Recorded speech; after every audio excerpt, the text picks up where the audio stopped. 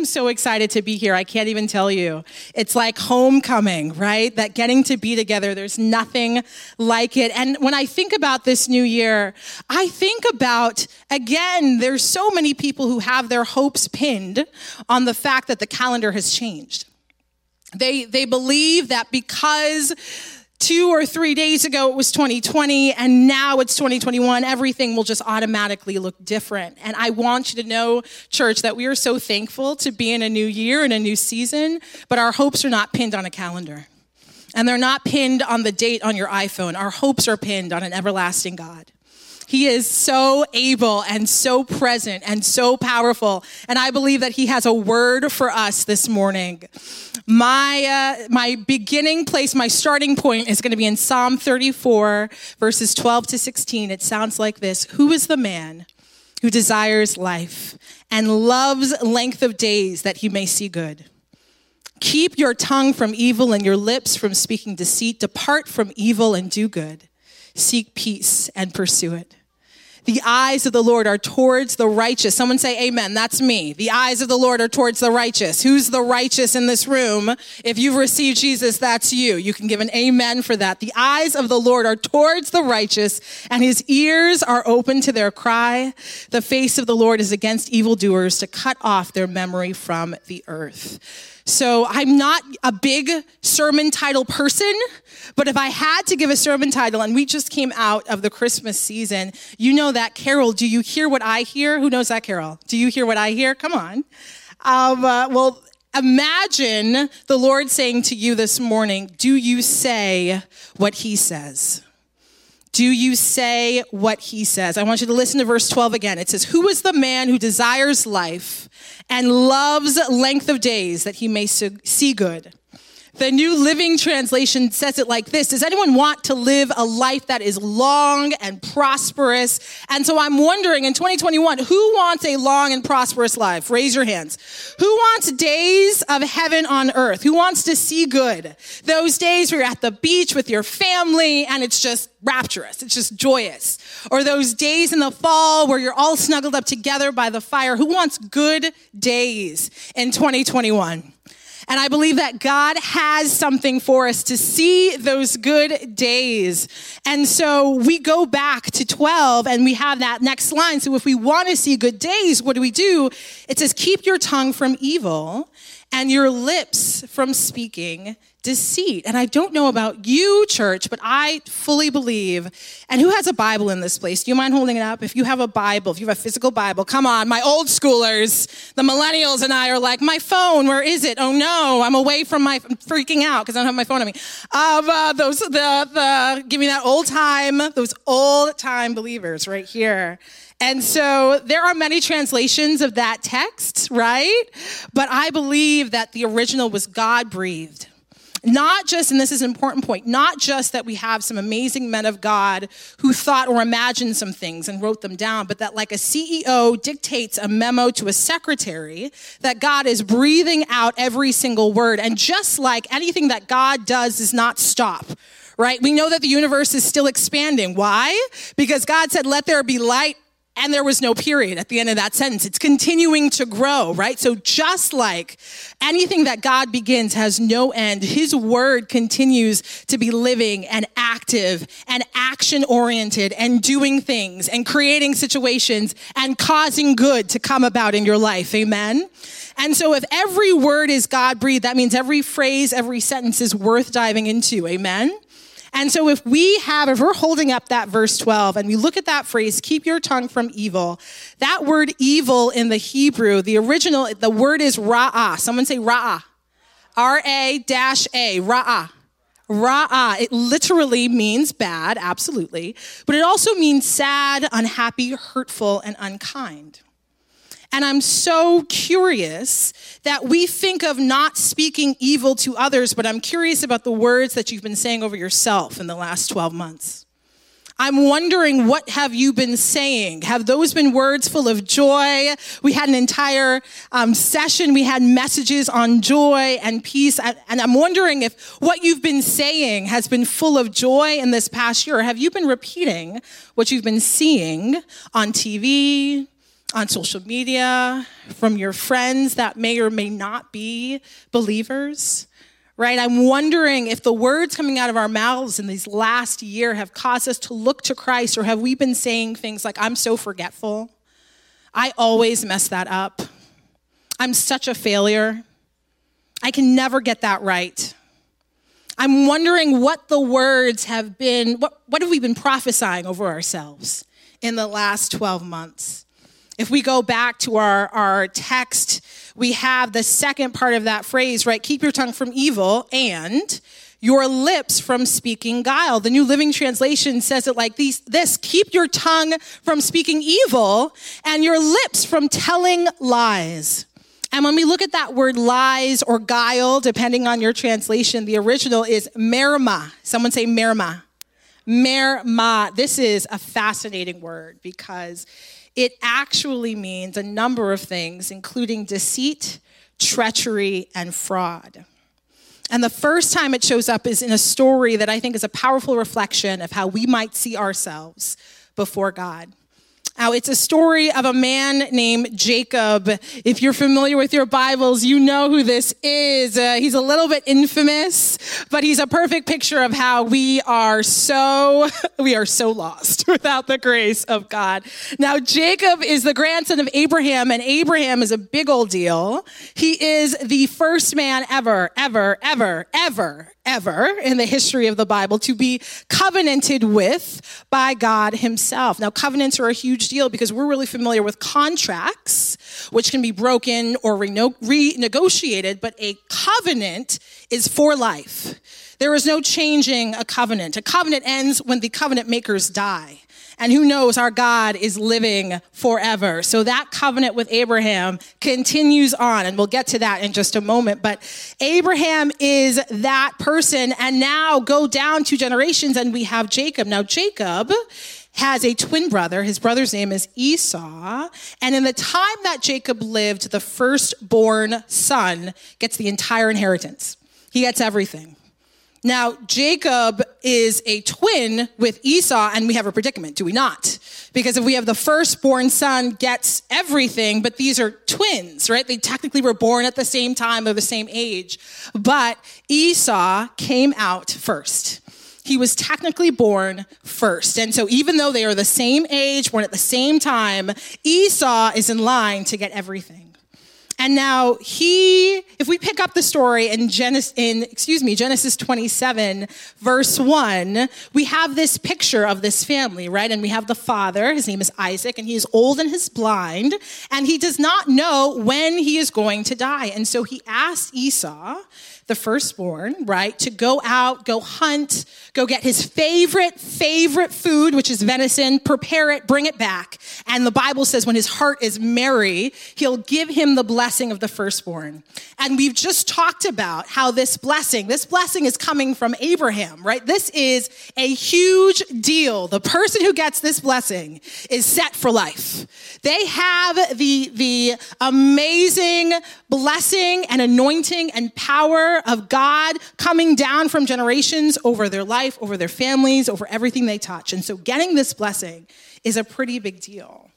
And so Esau, thrilled at this news, goes out, does what his father asked him to do. But in the meantime, their mother, Rebecca, has a plan of her own. So you see, church, before these boys were born, God spoke to their mother, Rebecca, and said that the younger son would actually be the prominent one. Jacob would be the one to prosper, that Esau, the older son, would actually be the one to serve him. And this presents a curious moment, because I don't know if anyone in this room knows this, but God does not actually need your help. I'm so sorry to break it to you. I'm so sorry. God does not actually need your help. This is a good word. Whatever God has promised you, prophesied to you, purposed for you is dependent on God and not you.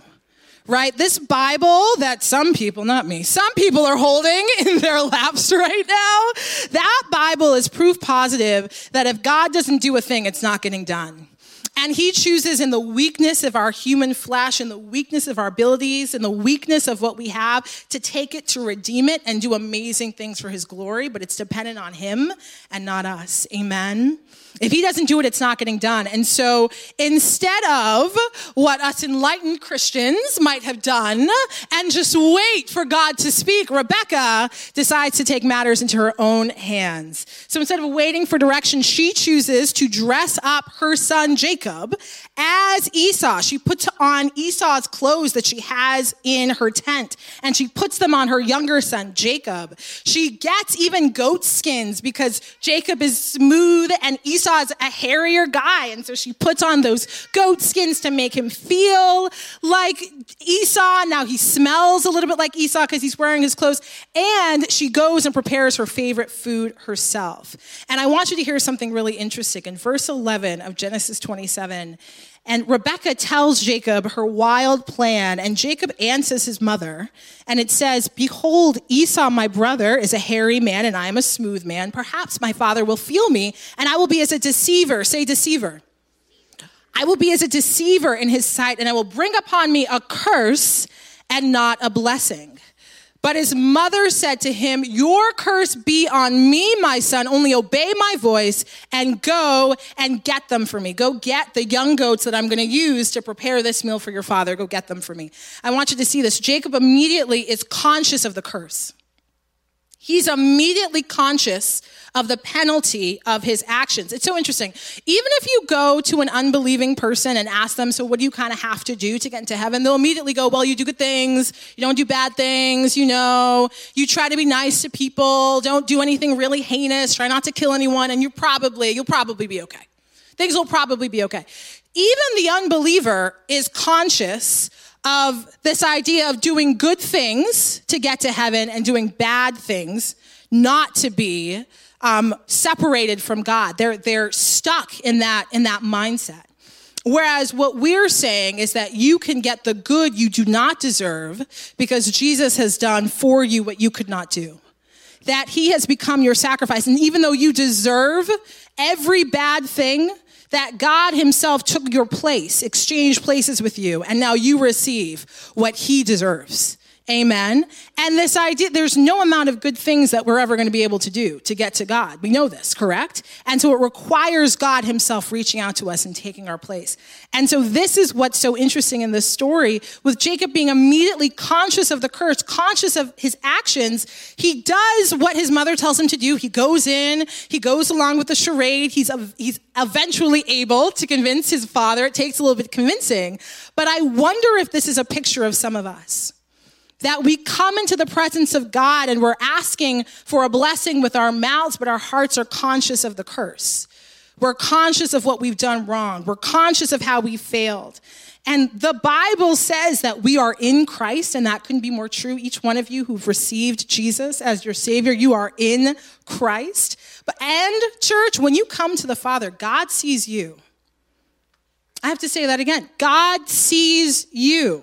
Church, he sees your imperfections. He sees your failures. He sees the place where you've come short, but he sees them on the body of Jesus Christ. He sees them on the cross of Calvary. And not just that, he sees Jesus' perfection in you. That means you don't have to do and achieve or act like you have it all together to be blessed by God. It means that because of what Jesus did for you, that you are his son, you are his daughter. And that if your salvation did not depend on you, why do your actions now dictate whether or not you are blessed by God? Somebody has to get that this morning.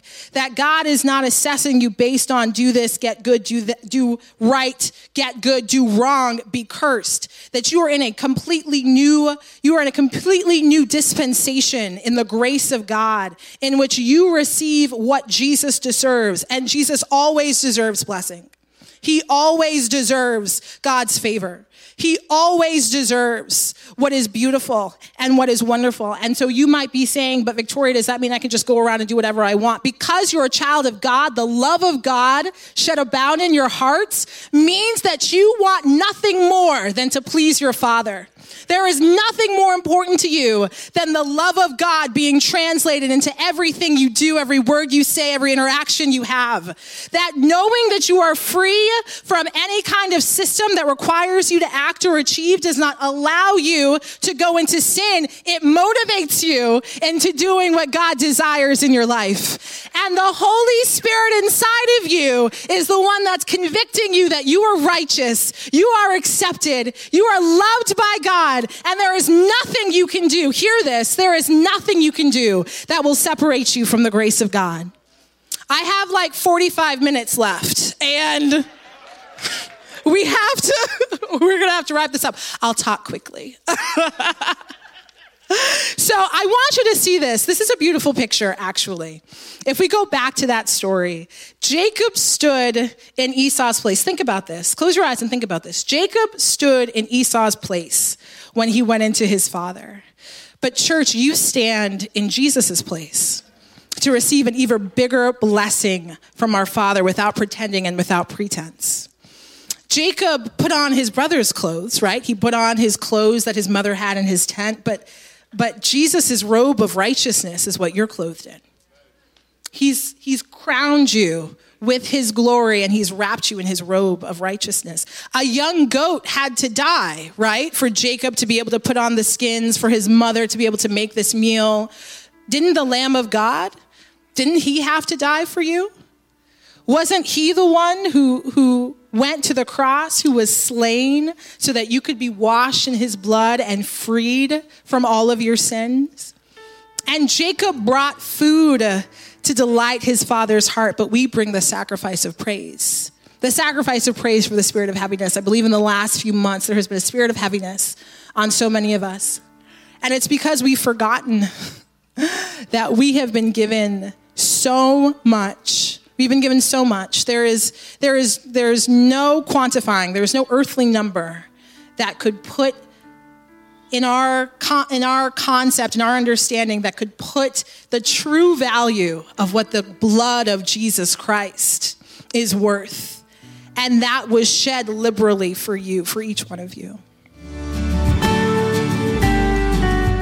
Welcome to Church Online. My name is Pastor Mark, and I just want to say thank you for taking the time to join us in watching our services online. Maybe you can't be at our location today and you're watching this from home or on the road. We just want to say thank you for tuning in.